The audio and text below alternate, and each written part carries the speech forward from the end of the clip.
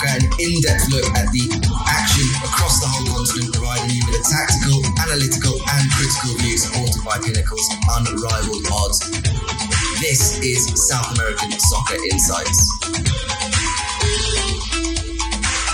Hi again, everybody. Austin Miller sitting in the hot seat once again on South American Soccer Insights. Pleased to be joined by Simon Edwards in Colombia. Simon, how you doing, mate?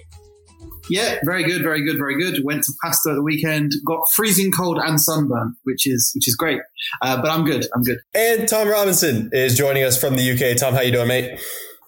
Yeah, not too bad. Just the freezing cold for me. None of the sunburn, but yeah, all good here. And I can confirm that in Buenos Aires, we've got the sunburn. So we've got all the possibilities covered here on today's show. We're going to be breaking down the week that was and what's upcoming in the CONMEBOL Libertadores. We'll touch a bit on what's coming in the CONMEBOL Sudamericana as well. So let's take a look at some of the national team squads that have been released and some of the status in the leagues here around South America. But guys, let's start in the week that was in the Copa Libertadores. Tom, I'm tempted to start with Wilfred Bony, but after the 65 minutes we saw of Wilfred Bony, we will not be seeing him anymore in the Copa Libertadores. But the big names have arrived. Exactly. Yeah, no, it was, I definitely don't think we should start with Wilfred Bony because I don't think Always Ready even really fancied it in the first game either. So as you said, very disappointing, but you know, there's already been some massive ties, some big names, some big players contributing, you know, Hulky's back. There's all kinds of good stuff from Marcelo Martins Moreno, Fercero. You know, it's this time of year that really gets me excited about all the big names coming back to the tournament and some of the random names as well. Wilfred Bony's Always Ready did not get the job done against Magallanes over two legs, the Chilean side moving on to the third tie.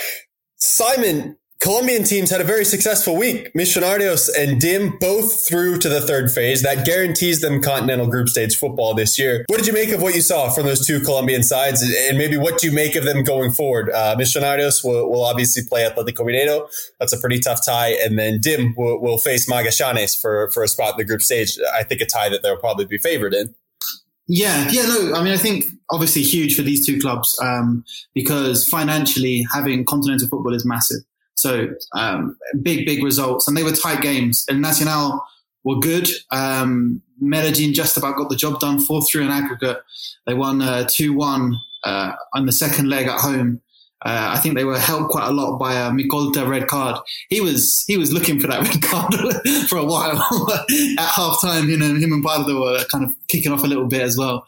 But yeah, hugely important for these two clubs across the year, but getting through as well is massive. Tight games. That was impressive from DIM because El Nacional were pretty good and were pretty dangerous. And I think the goalkeeper for Medellin, Mosquera, was very, very important on the night. Lots of good saves. I think he was their man of the match. So that was key. They've got some good experience as well. Be able to bring off the bench good strikers, Leonardo Castro, for example. You know, that's important. So look, I think, not Leonardo Castro, Pardo. But look, Medellin, I think, they've got a decent side.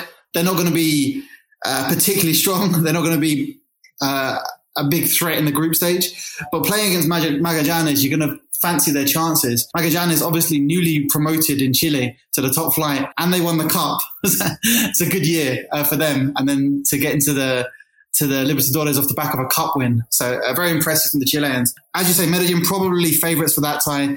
Millonarios have Leonardo Castro. That's where he is. So Millonarios, again, narrowly beating Universidad Católica 2-1 on aggregate after a 0-0 draw away. That's a good result for them. Again, this Millonarios side, I think, is quite solid. They have Castro in attack who gives them dynamism. He's a player who suffered a lot of injuries. He was at Medellin for years and years and had lots of injuries, but now has had a decent run of form. Played last year with Pereira, won the league with Pereira, and then moved on to Millonarios to give them that kind of focal point in attack. And he was good. Also, Oscar Cortes, who we'll probably speak again about later, maybe with the U20s, had a really, really good U20 championship. Is kind of a winger, but can play as a central midfielder, can do a lot of things, is creative. He's a really interesting player. Similar style to Jassa Esprit, who's gone to Watford, but perhaps a little bit more physically robust. kind of a winger who has those central midfield qualities. So look, I quite like Millonarios. I think Millonarios are slightly stronger than Medellin, but obviously with Mineiro, it's going to be a really tough tie in the next round for the Bogota club. Yeah, Simon, this week coming up, Millonarios play at home against Atlético Mineiro. We've seen Brazilian teams kind of struggle to get out of first or second gear away from home. Both of the Brazilian teams, Atlético Mineiro and Fortaleza, played 0-0 draws against very weak opposition in this past tie. Mineiro against Carabobo and Fortaleza against Maldonado. It's a big opportunity for Millonarios because if they are to have any chance in this tie, you have to feel they're going to have to get not just a draw in that first leg, but they need to go into the second leg with something to protect. So this is the type of game that could be pretty open with Millonarios playing at a bit of altitude in Bogota, looking to attack the match, looking to create opportunities and looking to stake themselves an advantage that they can then take to Brazil and maybe try and catch the Brazilian side a bit under their level away from home. Yeah, I think the altitude is a factor. Bogota is often on a midweek evening, a bit drizzly, a bit cold, a bit uncomfortable for a Brazilian side to go there and play. So with a good support and a solid team, I think if they get the chance, they get the goal. I think this Millonarios side is fairly well suited as well to go away to Brazil and be the underdogs and kind of stay in the tie. So they'll definitely need something to take with them to Brazil. They'll definitely need a lead, I think. But if they do have that advantage, then maybe they can see it out. Obviously strong underdogs. Just the fact that Hulk as well is such a presence, such a danger in attack all the time for Mineiro. It's going to be tough. But as you say, there's the chance that they can unsettle the Brazilians a little bit at home and hopefully, for their perspective, take something off to Brazil. I like the Paulinho for Mineiro as well in the midfield, the young player wearing the number 10 shirt. I was really impressed by him against Carabobo this week. Tom, Simon touched on Medellin there, that they're not a terribly impressive side. Obviously, they got through to this stage. They come up against Magallanes. They should be favored in the tie. I like what I saw against Magallanes. Granted, you have to kind of put in the caveat that Always Ready were far and away not ready for this tie, it's fair to say. Particularly in La Paz, I was really impressed by Magallanes. One of the better away performances in La Paz that I've seen from a team. Is there hope for the Chilean side in this tie against Independiente Medellin? Is there maybe a chance for a team that, certainly in the odds is going to be longer here to get the job done in the tie and get a result maybe in the first leg at home and take something to Medellin in the second leg?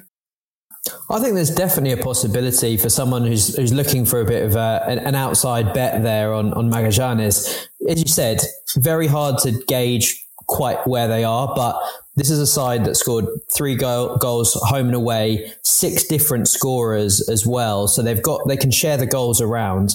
And I really think this Magallanes side, having sailed through to the next round against Always Ready, could navigate their way past Medellin and potentially get through. I mean, also as well as the Medellin, admittedly they came up against a good side, but they were giving away chances. They gave away 3 goals there. Could have been more. Penalty miss from El Nacional. So this is a side that's got goals, could maybe cause them some trouble. They're going to be the underdogs. They've got nothing to lose, and they have a midfielder called Tom Jones. So, he's going to be sex bombing around the midfield, trying to burn down the house. It's all made up. It's exactly the type of Libertadores story you want. There are some classy operators at Medellin. Ricalte is still class act. Daniel Torres, little silver fox in midfield. And I'm a big fan of Monsalve, who hopefully will get a bit of more game time. But I like what I've seen of this side. Obviously, as Simon said, the sort of the big glamour tie is that Mineiro Millonarios game. Mineiro, they were better the second game, but they really didn't impress me from what I saw. I think Millonarios have got the better chance out of these 2 Colombian sides of making it through. You look at Mineiro and on paper they should be good. I mean, half of their squad just feels like a cast off of Internacional, with Patrick, with Eden Nilsson, Bruno Fuchs. Yes, they've got some good strength and depth there. And Chacho Coudet on the bench is a really good manager. But yeah, I'm a big fan of Cortez. I like that for a really tight game that could go either way. But it's already heating up and being a very interesting third round, I think. And Simon, to close out on the Colombian sides, particularly with DIM, it's also worth mentioning that Colombian teams have really underachieved in the Libertadores over the past few years. The Medellin teams in particular, DIM in particular, have really struggled in this competition. And so going out to a side like Magallanes, even though they are favored in Medellin, certainly on the cards and could certainly be something that we've seen happen in years past for a Colombian side.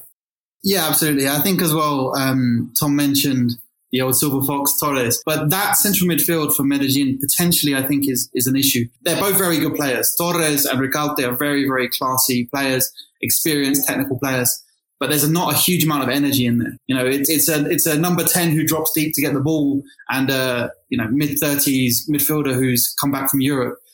There's not anyone really putting a lot of pressure. Obviously, Pardo, again, is perhaps past his best a little bit. Valencia's there. So there's potential, I think, for Magallanes to create some problems there. And as you say, while Magallanes have just come off an impressive result, they're not a team that's well known in Colombia. So a disappointing result will be received very poorly. Will be a confirmation that Colombian football is in a bad state. So I think there's definitely some pressure on Medellin coming into this game. I think they will come in as favourites, but I can see why Tom has positive feelings for the Chileans. Tom, I'll come to you for another one of our four ties that we have starting this week. And I think this is another pretty interesting one on paper, because I think the team that will probably be the underdogs, at least by the odds, in Sporting Cristal, come into this tie against Huracan of Argentina with a lot more momentum. Sporting Cristal rallied from a 2-goal first leg loss with a 5-1 win over Nacional of Paraguay, 2 goals late to seal their spot in the third phase. And Tom, Huracan, a really unimpressive 1-0 aggregate win over what is a pretty weak Boston River side from Uruguay. A Kokoro penalty right before halftime of the second leg was the only goal that Huracan were able to score.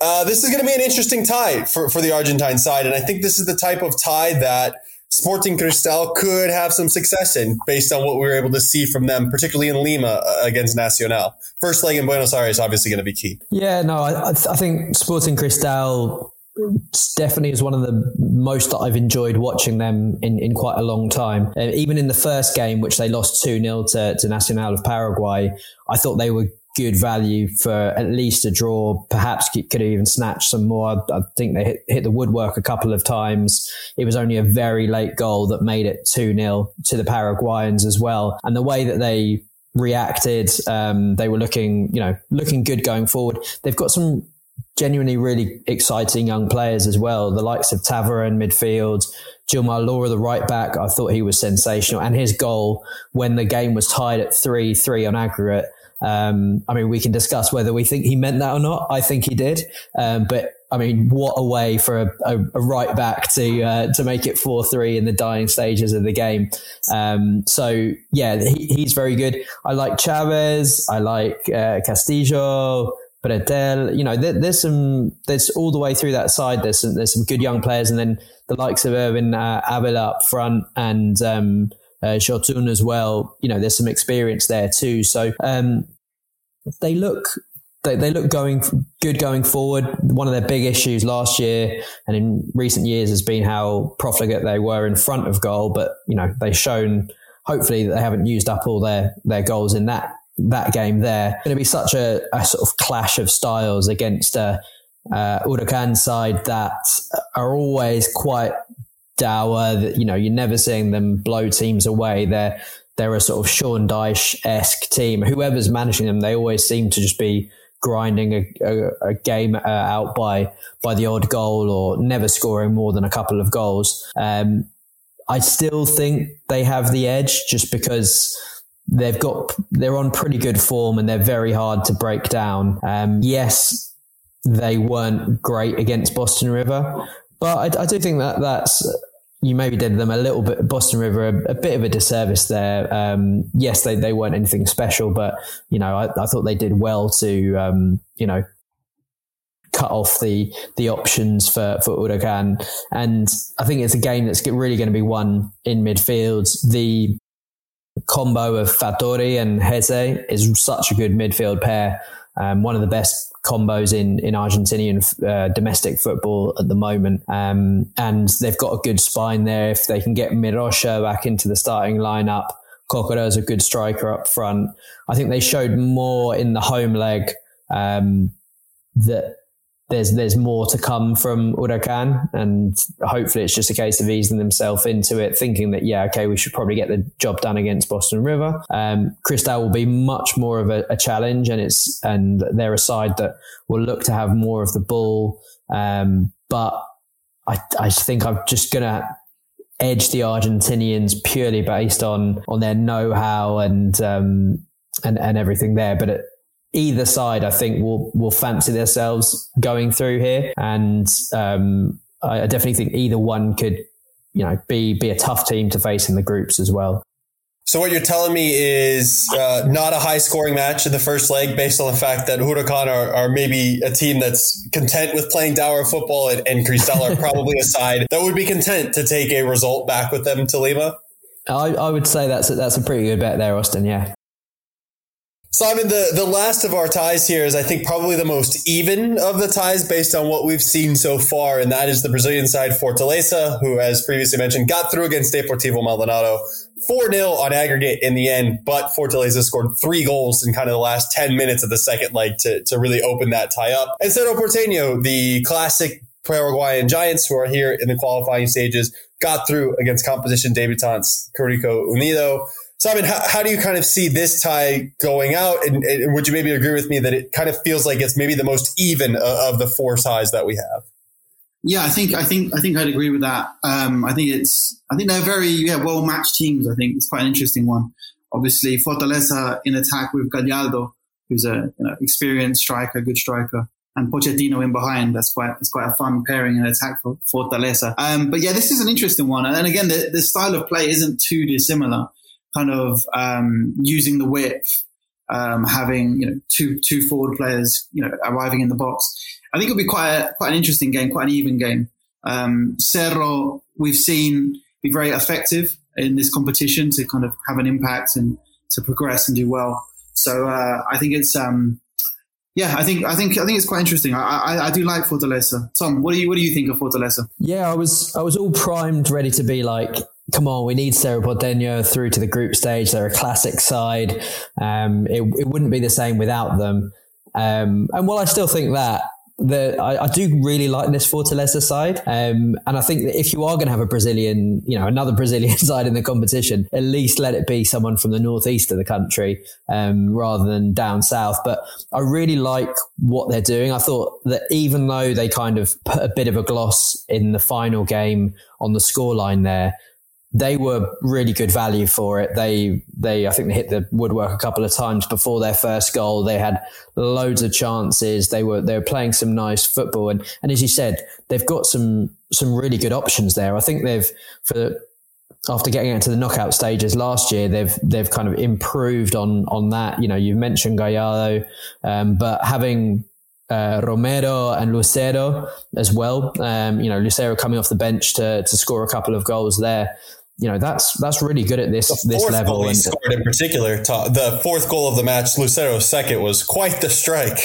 So nonchalant. It was absolutely lovely. But yeah, I've been a big fan of his for a while, and he was good at Vélez. He was good in Chile as well. And I think with that, obviously Pochettino, if they can get the Pochettino that we saw at Talleres, then that's going to be great. You can't not love a side with Thiago Pikachu in there. Pedro Rocha's, can do a job. Hercules, in midfield, I think is an interesting young talent. And Voivoda in charge as well is a savvy manager at this level. So I'm quite enjoying what I've seen so far of Fortaleza, and especially with that home crowd, it looked absolutely pumping. even though Cerro are great and I think they're unbeaten since the middle of October, then I wouldn't mind seeing either of these sides in the next round, but I'm definitely leaning towards Fortaleza. Yeah, Fortaleza, Tom, a club that made their Libertadores debut last year for the first time, and you can certainly sense that with the fans and the atmosphere taking advantage of every Copa match that they can get. And it is a really interesting tie because these are two really good teams that have maybe had the misfortune of being drawn against each other in this third phase tie. And that's kind of how it goes in the Libertadores in these qualifying rounds. It comes down to the draw for the most part, particularly in this round, to determine, who ends up getting matched up with who. And I think we've certainly got a treat of a tie here between Fortaleza and Cerro Porteño. And we're back after a brief break here on South American Soccer Insights. Guys, it's not just the Libertadores as far as continental competition is concerned this week. We also have the start of the Copa Sudamericana. Tom, 16 matches coming your way this week. The winners of those 16 matches will move into the group stage where they'll join the Argentine and Brazilian teams and also 4 teams from the Libertadores. A lot of games, some of them more attractive than the others. What are the games that stick out to you?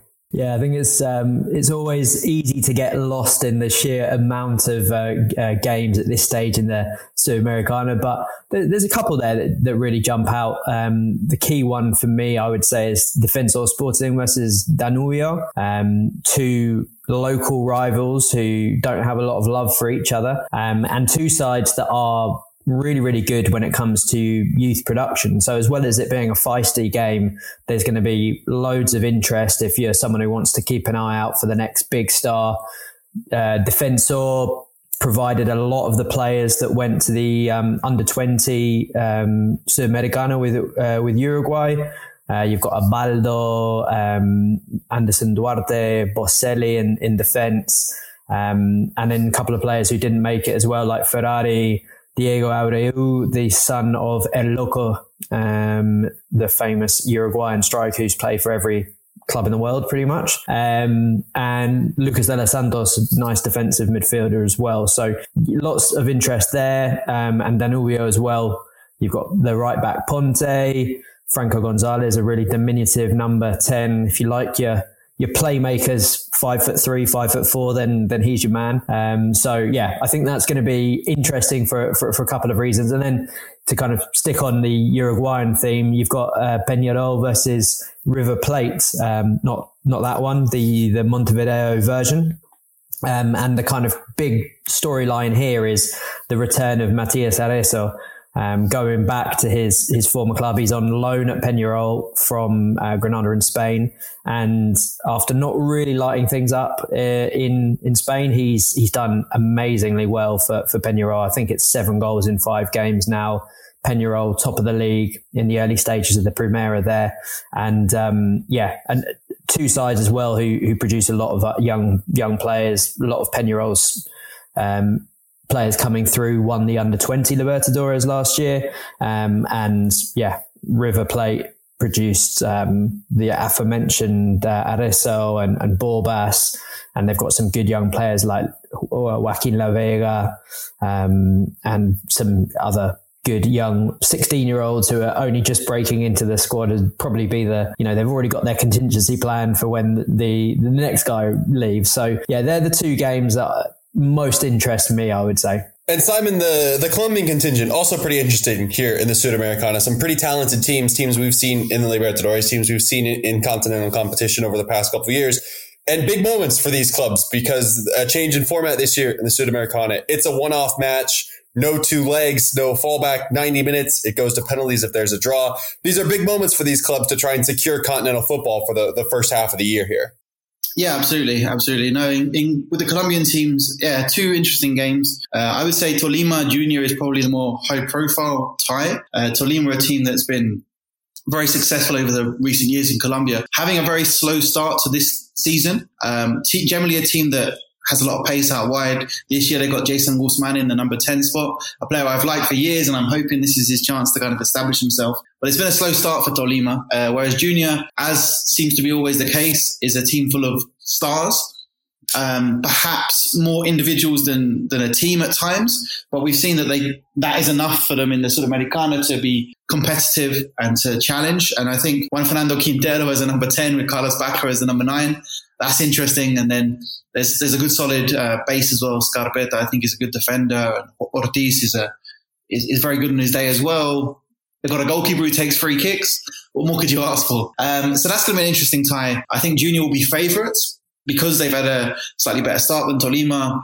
Plus, they've got that star quality. But it will be an interesting game because Tolima are very good at catching teams out on the counter. So I expect, even though Tolima are at home, I expect Junior to kind of be on the front foot in terms of possession. But Tolima will welcome that with the pace and with the creativity of Jason Guzman, hopefully showing his quality in that one. So that should be a really interesting game. And then the other tie for Colombia is Rio Negro Águilas at home in a small stadium outside of Medellin against Santa Fe, obviously a much bigger club from Bogota.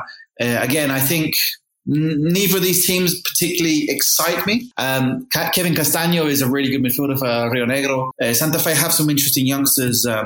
For example, Enamorado as a really flying winger. Rodallega as well. That Rodallega is signed for Santa Fe. There's been some questions about his fitness. The general meme in Colombia is he looks like an auntie. So hopefully he can show his best football. But it'll be very interesting. And obviously as well, alongside the big teams in the Sudamericana, you always have some new clubs. This year, for example, General Caballero, General Gentleman, which isn't a team I know, but looking forward to finding out about. Tom, can I get some analysis on Guabirá Oriente Petrolero or Blooming Atlético Palmaflor from Bolivia from you? Oh, I mean, this is the one that is sort of bubbling under the surface, really, for everyone's hipster choices. I mean, the probably go-to thing is to say that there's probably going to be some long-range golazos and some interesting ball movements and things like that at the altitude. Probably you'll now tell me that it's one of the few Bolivian clubs that is an altitude, but I am unfortunately having to confirm to you that both of those teams, Guabirá and Blooming, neither of them possess altitude. So we're playing Bolivian football at sea level, which for me is the worst kind of football there is. Yeah, okay, you've put me off this game completely, but yeah, definitely showing up my in-depth knowledge of the Bolivian league. And also, Puerto Cabello, a team in Venezuela that have made a really good start to the year for the domestic game in Venezuela. They've had a hot start and are atop the table after a few matches. All right, Tom, let's move to what we've seen domestically so far this year. We're through, I think it's 5 match days in Argentina, 6 match days in Argentina, in fact. So we're kind of getting a glance at where teams are, and where teams are is all pretty much in the exact same spot. Defensa Justicia and San Lorenzo lead the table at 13 points. Rosario Central and 10th have 10. So it's jam-packed at the top, as you'd expect. What are some of the things that maybe stood out to you so far, and kind of what do you expect as we kind of look forward to the match day that's to come here this coming weekend? Yeah, as you said, it's always hard this early in the season to predict what's going to happen. And as is the case, there's no 1 or 2 teams that are clearly head and shoulders above the rest. There's no team that's gone on a perfect start or anything like that. There's only one side, Huracan, who are unbeaten as things currently stand. So what you do get from the Argentinian league is plenty of competition, lots of twists and turns. But as you mentioned there, a couple of surprising teams leading the way at the moment. I mean, Defensa y Justicia always seem to punch above their weight despite changing their squad quite regularly. But yeah, they're doing well. Uvita Fernandez, the little grape, is scoring lots of goals, and he's probably the guy to look out for in that side.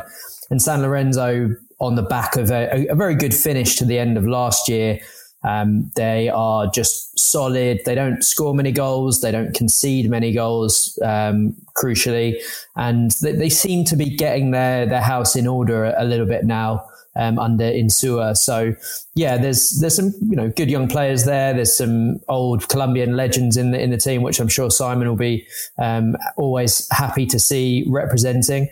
But they're the two teams on top. Boca and River, while they've not been brilliant, certainly in the performances of Boca are still very much there, and you always bet that they're going to be right up the top by the end of the season. And I think the interesting other teams up there, we've mentioned Huracan in the Libertadores. They're a lot more free flowing in the league, scoring more goals, and also Lanús, who they need to have a good season because of the relegation average of 3 years. They've got some pretty poor seasons in recent memory. They can't quite rely on the goals of Pepe Sand as they once did, but Pedro de la Vega, the Justin Bieber of Argentinian football, with his beautiful bleach blonde locks, is coming back into some form, and he's a name that feels like he's been around forever, but he's still pretty young, and he's sort of spearheading their revival at the moment. So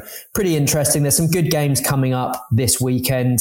San Lorenzo are 1.854 to beat Gimnasia, 22nd place Gimnasia on Saturday. But probably the big game at the top of the table, at least, is Defensa versus Talleres. And there's some pretty good options here if you fancy a flutter, because Defensa are actually 2.90 to beat Talleres at home, and Talleres are 2.640 away from home. Talleres, I think, just there in fourth position at the moment. So that's one that's going to be really difficult to call, but there's some pretty good odds either way on that game. I think elsewhere, in terms of some pretty good odds, you've got Boca 2.570 to beat Banfield away from home, which feels like a good bet, seeing as Banfield haven't got a win yet in the league and are rock bottom of the table. I feel like that's some quite generous odds there if you're wanting to go for something that feels like a pretty straightforward Boca win. But if you're not feeling quite as adventurous, River at 1.476 to beat Godoy Cruz, who admittedly did just beat Racing, who are a good side and have been a little bit disappointing so far this season. That feels like a pretty odds-on option there to get the win. So yeah, very exciting as always, and it's going to be interesting to see which of these teams can do something in the continental competitions as well. Tom, can I interest you in a little Friday afternoon Chiquitapia magic for Barraca Central against stumbling Independiente? No tratas de entenderlo, disfrútalo, Austin. You know, you've got to don't try and understand it, just enjoy it. So of course, there's always time for a bit of Chiquitapia, maybe with his cumbia theme song playing in the background as well. 3.080 Barracas to beat Independiente on Friday afternoon. Simon, what do we have going on in Colombia? Yeah, so in Colombia, the league is five, 6 games in. Obviously, some teams have played more than others. But things have kicked off in an interesting way. The league's looking very interesting. We've got some big games coming up this week. I think an important factor when considering kind of your betting options in Colombia is to consider the playoffs, which plays a big role in all of this, because the top 8 in Colombia qualify for the playoffs, and then it doesn't matter if you finish first or you finish 8th, you get thrown into the same playoff system. So many teams in Colombia will look to get a good start and then kind of ease off, or they'll balance off their league commitments with the continental competitions, the Libertadores, the Sudamericana. So it's something to consider in Colombia. Another important factor in terms of betting is the weather conditions and how that all plays into it as well. So many teams going away from home to kind of the more difficult games, whether that be kind of the extreme heat of Jaguares in Monteria or Huila or even Junior in Barranquilla, that can mean that teams are looking to settle for the draw. If you win all your home games and you draw most of your away games, you're going to get pretty close. So that's something to consider. And I think often the odds reflect that mentality. Often the away teams to win are slightly undervalued. Now, obviously, that reflects the intention of the club, but yeah, something to think about. In terms of the Colombian League, Deportivo Cali struggling again. They've had a bit of a nightmare year after winning the league fairly recently. Things haven't gone very well for them for a while. They're down in 18th with Santa Fe just above them. Tolima struggling, Junior struggling. A lot of the teams that we've mentioned from the Sudamericana, perhaps a little bit distracted by preparation for continental competitions. So something to think about. At the top, we've got two of the big giants in Colombian football now, América de Cali and Atlético Nacional. The big club from Cali, the big club from Medellin, with two smaller clubs, Boyacá Chico, who made an amazing start following their promotion, who are up in fourth, and Rio Negro Águilas, who we mentioned from the Sudamericana.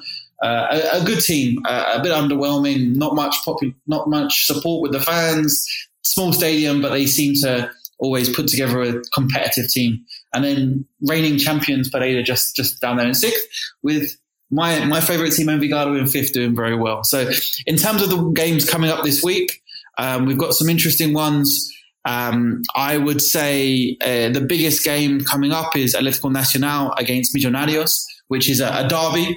It's the big club from Medellin against the big club from Bogota. So it's not a local derby, but it's known as the Derby of the Mountains, because both teams, although Medellin's more valley. But anyway, we'll leave it out. But basically, that's going to be the big game of the week. And I think Nacional are favourites for Pinnacle, 2.12 to win. I think that's about fair. Not only are Nacional in a good position right now with some of the young players coming through, including Thomas Angel, the son of Juan Pablo, who's getting some minutes and doing very well. But also Millonarios have these Libertadores qualifiers coming up. So it's going to be a bit distracting for them. In terms of kind of the value this week, I think Pereira to win against Rio Negro is really interesting odds. So Pereira are the reigning Colombian champions. There've been some changes, but they've remained very strong. And they're at 4.33 to win away against Rio Negro Águilas, who are 1.9. Rio Negro have this Sudamericana game midweek. They may rest some players for this upcoming fixture. It's going to be interesting, but I think there's a decent chance that Pereira can win that one, and they've got pretty good odds for Pinnacle. Another interesting one I'd say is Medellin away at Boyacá Chico. Chico have made a really strong start, which I think reflects the fact that they're at 2.17 to win this one. Strong favourites. Whereas Medellin, I think, just have a better team. They won 3-0 this weekend. They're at 3.6. To win away. Again, betting for away teams to win in Colombia can be a bit risky, but I think in these two instances, there's good reason to go for it. And if you're feeling really confident, another away win, Wheeler, who are bottom of the table, 5.51, going to win away at Jaguares, who are 1.68. Pinnacle have Jaguares strong favourites. I understand why. But I think the similar weather conditions for the two teams, Wheeler are going to be used to the heat of Monteria. I think it could be potentially a chance for Wheeler to snatch a win there and kind of get off the bottom of the table. So that might be a decent shout as well. So things are starting off in Colombia. It's an interesting league. They have 2 leagues per season, 20 games with playoffs. So one of the positives is there tends to be very few pointless games, although bottom of the table can be a bit different with the massively complicated relegation system. But leagues starting to kick off there in Colombia, and some interesting games coming up this week. Simon, has an animal named team ever had success in Colombia? I mean, success is relative now. Rio Negro Águilas have done some things in the Sudamericana. You've got the Jaguars. Basically a general rule of thumb is if the team's named after an animal, they're probably a bit pointless, which I'm sure the fans are going to love me saying. But the good thing is they don't have any fans, and they probably don't have a reason to exist. Anyway, don't share this with any Colombian football people because I'm going to make myself very unpopular. Go the Jaguars. Always a good message. Don't share this content. Just keep it to the soccer community. Don't tell the Colombians. Don't tell the Colombian football people that I've been slagging off their animal teams. There we go. Let's close this out, guys, with a quick look around at some of the players from the Sudamericana under 20 that we talked about in the last show, who are maybe kind of working their way into the full national teams as we move towards this FIFA window at the end of March. It's going to be a weird FIFA window. A lot of teams kind of without managers, some under 20 coaches getting a chance to manage a lot of the national teams. Tom, a team that doesn't have any questions at the top are the world champions, Argentina. They will be back in action for a pair of what are essentially kind of celebration matches here in Argentina against Panama and Curaçao. All 26 players from the World Cup squad are involved, but there are also some interesting names on the back end of this squad that might not see any minutes, but will get their first taste of the Argentina camp.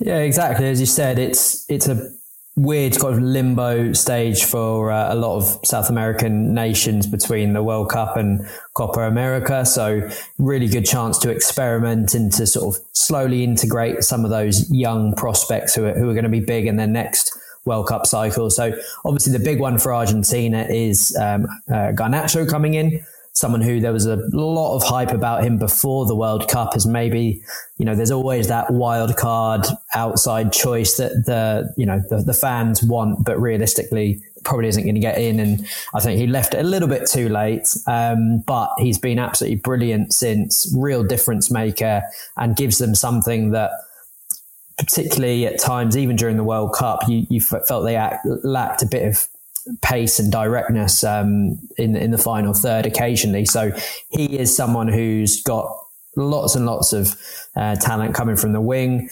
Definitely someone I see as like a long-term Di Maria replacement for Argentina. So that's going to be good. And then, as you mentioned, a couple of the guys from the under-20 side, Buonanotte and Perrone, both of whom got big moves to the Premier League.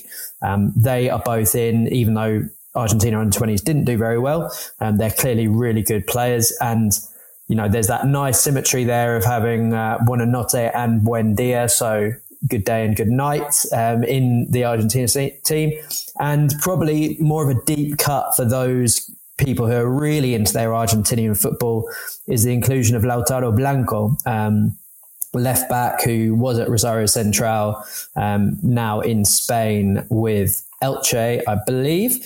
And he's 23. He's someone who could be, a bit of a short-term fix at fullback, given that by the time the next World Cup rolls around, Tagliafico and Acuna are going to be in them sort of mid-30s, and Argentina really don't have many fullbacks coming through. So, probably not the sexiest name on the list, but someone who I'm going to be keeping an eye on to see if he can be an experienced left back option in the years to come for Argentina. And Simon, I know that we don't have a Colombia squad yet, but are there some players that you kind of have your eye on heading into this FIFA window that could get a first national team call-up, or maybe some of the other Sudamericana under-20 players who have been in the news lately? Yeah, I think it's going to be a big decision for the manager at what point he wants to bring some of these interesting young talents through. Colombia kind of have a few generations now kind of piling up in the national team, the likes of Cuadrado and James and Falcao still knocking around, some good youngsters, some guys who are kind of waiting for their chance, some kind of late developers. There's plenty of options for the manager, and at times Colombia's biggest issue is they've had kind of too many options, and they brought someone in for a couple of games and then changed it again. So it'll be interesting to see how important continuity is. From the U20 squad, I mean, there's obviously some interesting players. So Jorge Cabezas has joined Watford at the start of the year. He's on loan at Medellin. So it'll be interesting to see what he does potentially in continental competition for the next 6 months before he goes to Watford. So he's one who's interesting. Luna, who's a kind of inverted winger, playmaker, very creative, technical kind of number 10. He's joined Mallorca in Spain, so he's one to keep an eye on. Gustavo Puerta was probably, in most games, Colombia's most important player, sitting in front of the defense, getting on the ball, playing really important passes, scoring some goals, being solid. He's moved to Germany. He's currently on loan in the second division, but he's doing Leverkusen, I believe it is. That's a really interesting move for him. It's an important one. I think the other star for me from the Colombia side was Kevin Mantilla, a very composed, kind of assertive, very, very strong kind of defensive leader. He's wanted by some big teams. AEK Athens made a move, and that's kind of not gone through yet. We'll see what happens. Interesting in Brazil as well, but for me, he's a really, really interesting player. And if that European move doesn't work out right now, wouldn't surprise me, maybe an MLS club, but he's definitely a player who could play in Europe, so it'll be interesting to see what happens with him. There's a few options there. Obviously, John Jada Duran as well is the big hope for Colombian football in terms of a number 9. Tom's guy over there at Aston Villa. So he's had some interesting moments for Villa so far, but I think with his pace, with his pressing, with his physicality, he missed out on the Sudamericano because of that move to Aston Villa. Understandably, Villa wanted to get him in and get him started, and he's already made some appearances. But yeah, I think Colombia will be looking forward to the U20 World Cup to see what these players can do, and I think they should be pretty competitive. At the Sudamericano, I think they kind of settled into a bit more of a rhythm in the second stage. I think Cabezas kind of established himself as the number 9, which was important. I think there's some decent quality. You add 2 or 3 players who weren't called up for the Sudamericano, but weren't released by their clubs, and for the World Cup, I think that's a pretty strong Colombia side. And Tom, kind of quickly to close out here, Uruguay and Brazil also seeing some of those Sudamericano under 20 players getting involved or near getting involved with the full national team. Yeah, Brazil have incorporated, I think, 5 of the under 20 winning squad. Vitor Roque and Andre Santos, who were both joint top scorers with 6 goals. Particularly impressive from Santos, given he's sort of nominally a defensive midfielder. Vitor Roque, we've talked on this podcast last year about how impressed we were with his performances in the Copa Libertadores when Atletico Paranaense got to the final. So there's no surprise to see him do well. But yeah, Santos looks like an all-round midfield leader, and one that is in a rare bit of Chelsea being ahead of the curve and spending wisely. Looks to be a really great signing. So good to see them in the squad as well. And you've also got Robert Renan, wonderful centre-back who, won't be long in Russia before he's snapped up by one of the big boys. And then 2 kind of more interesting ones. Mikael, the goalkeeper, really probably the best goalkeeper at the under 20s, really good with his reflex saves, and looked like a good prospect. So interesting to see him incorporated there purely for some experience, I would imagine. And then Artur, the right back, bit of a problem position for Brazil as well. Haven't got a load of options there, and he's someone who very kind of low key, under the radar, went about his business nicely. He's your typical modern fullback who is kind of can play in that inverted role where he just steps into midfield. There was a few times Brazil even used him in midfield as well. So he feels like stylistically quite a good fit for this Brazil side, which is making a lot of changes, particularly in the midfield with other young players like João Gomes and Andre Trindade coming into the centre of the park there as well. So yeah, with that early exit from the World Cup by Brazilian standards, there's probably the need to shake things up a bit. Uruguay, on the other hand, despite having a really, really good under-20 campaign, have decided not to include any of their under-20 stars for this upcoming international round, probably as much with an eye on keeping them fresh for the under-20 World Cup in May, and not, getting ahead of themselves there. But some key players from that who will 100% be in the national team if they keep up their current trajectory. The captain, Fabricio Diaz, someone who's been around for 3 or 4 years already, even though he's only just 20, more than 100 games under his belt, has won a ton of things with Liverpool and Montevideo.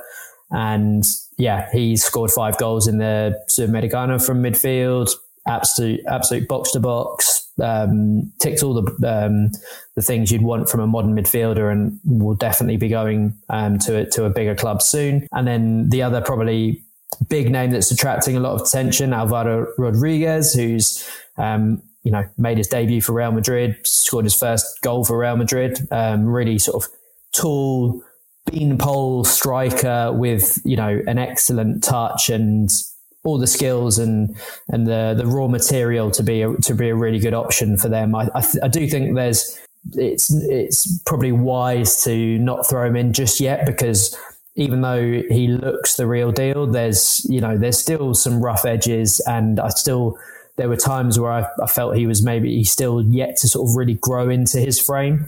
But once he does that, makes the ball stick up with back to goal and things like that, then he'll have a bit of everything really, because physically he's already well ahead. He just needs to add that upper body strength and he'll be absolutely flying. So yeah, those guys are really good. The other 2 players that I'll mention from that under 20 squad who I'd be expecting to sort of break into the national team in the next couple of years would be Facundo Gonzalez, really cultured, tall, composed centre-back who's at Valencia. So yeah, they could probably do with a calm head in what is, Valencia is always a pretty mad club to be in, but things not going too well there at the moment. So he's someone who has got all the kind of classic Uruguayan last gasp defensive skills that you'd want, but is actually a really smooth operator on the ball, can bring the ball out of defense, can, just tie everything together. He's someone who I think could be really big for Uruguay in the future. And also Luciano Rodriguez, big revelation surprise package of the under 20s.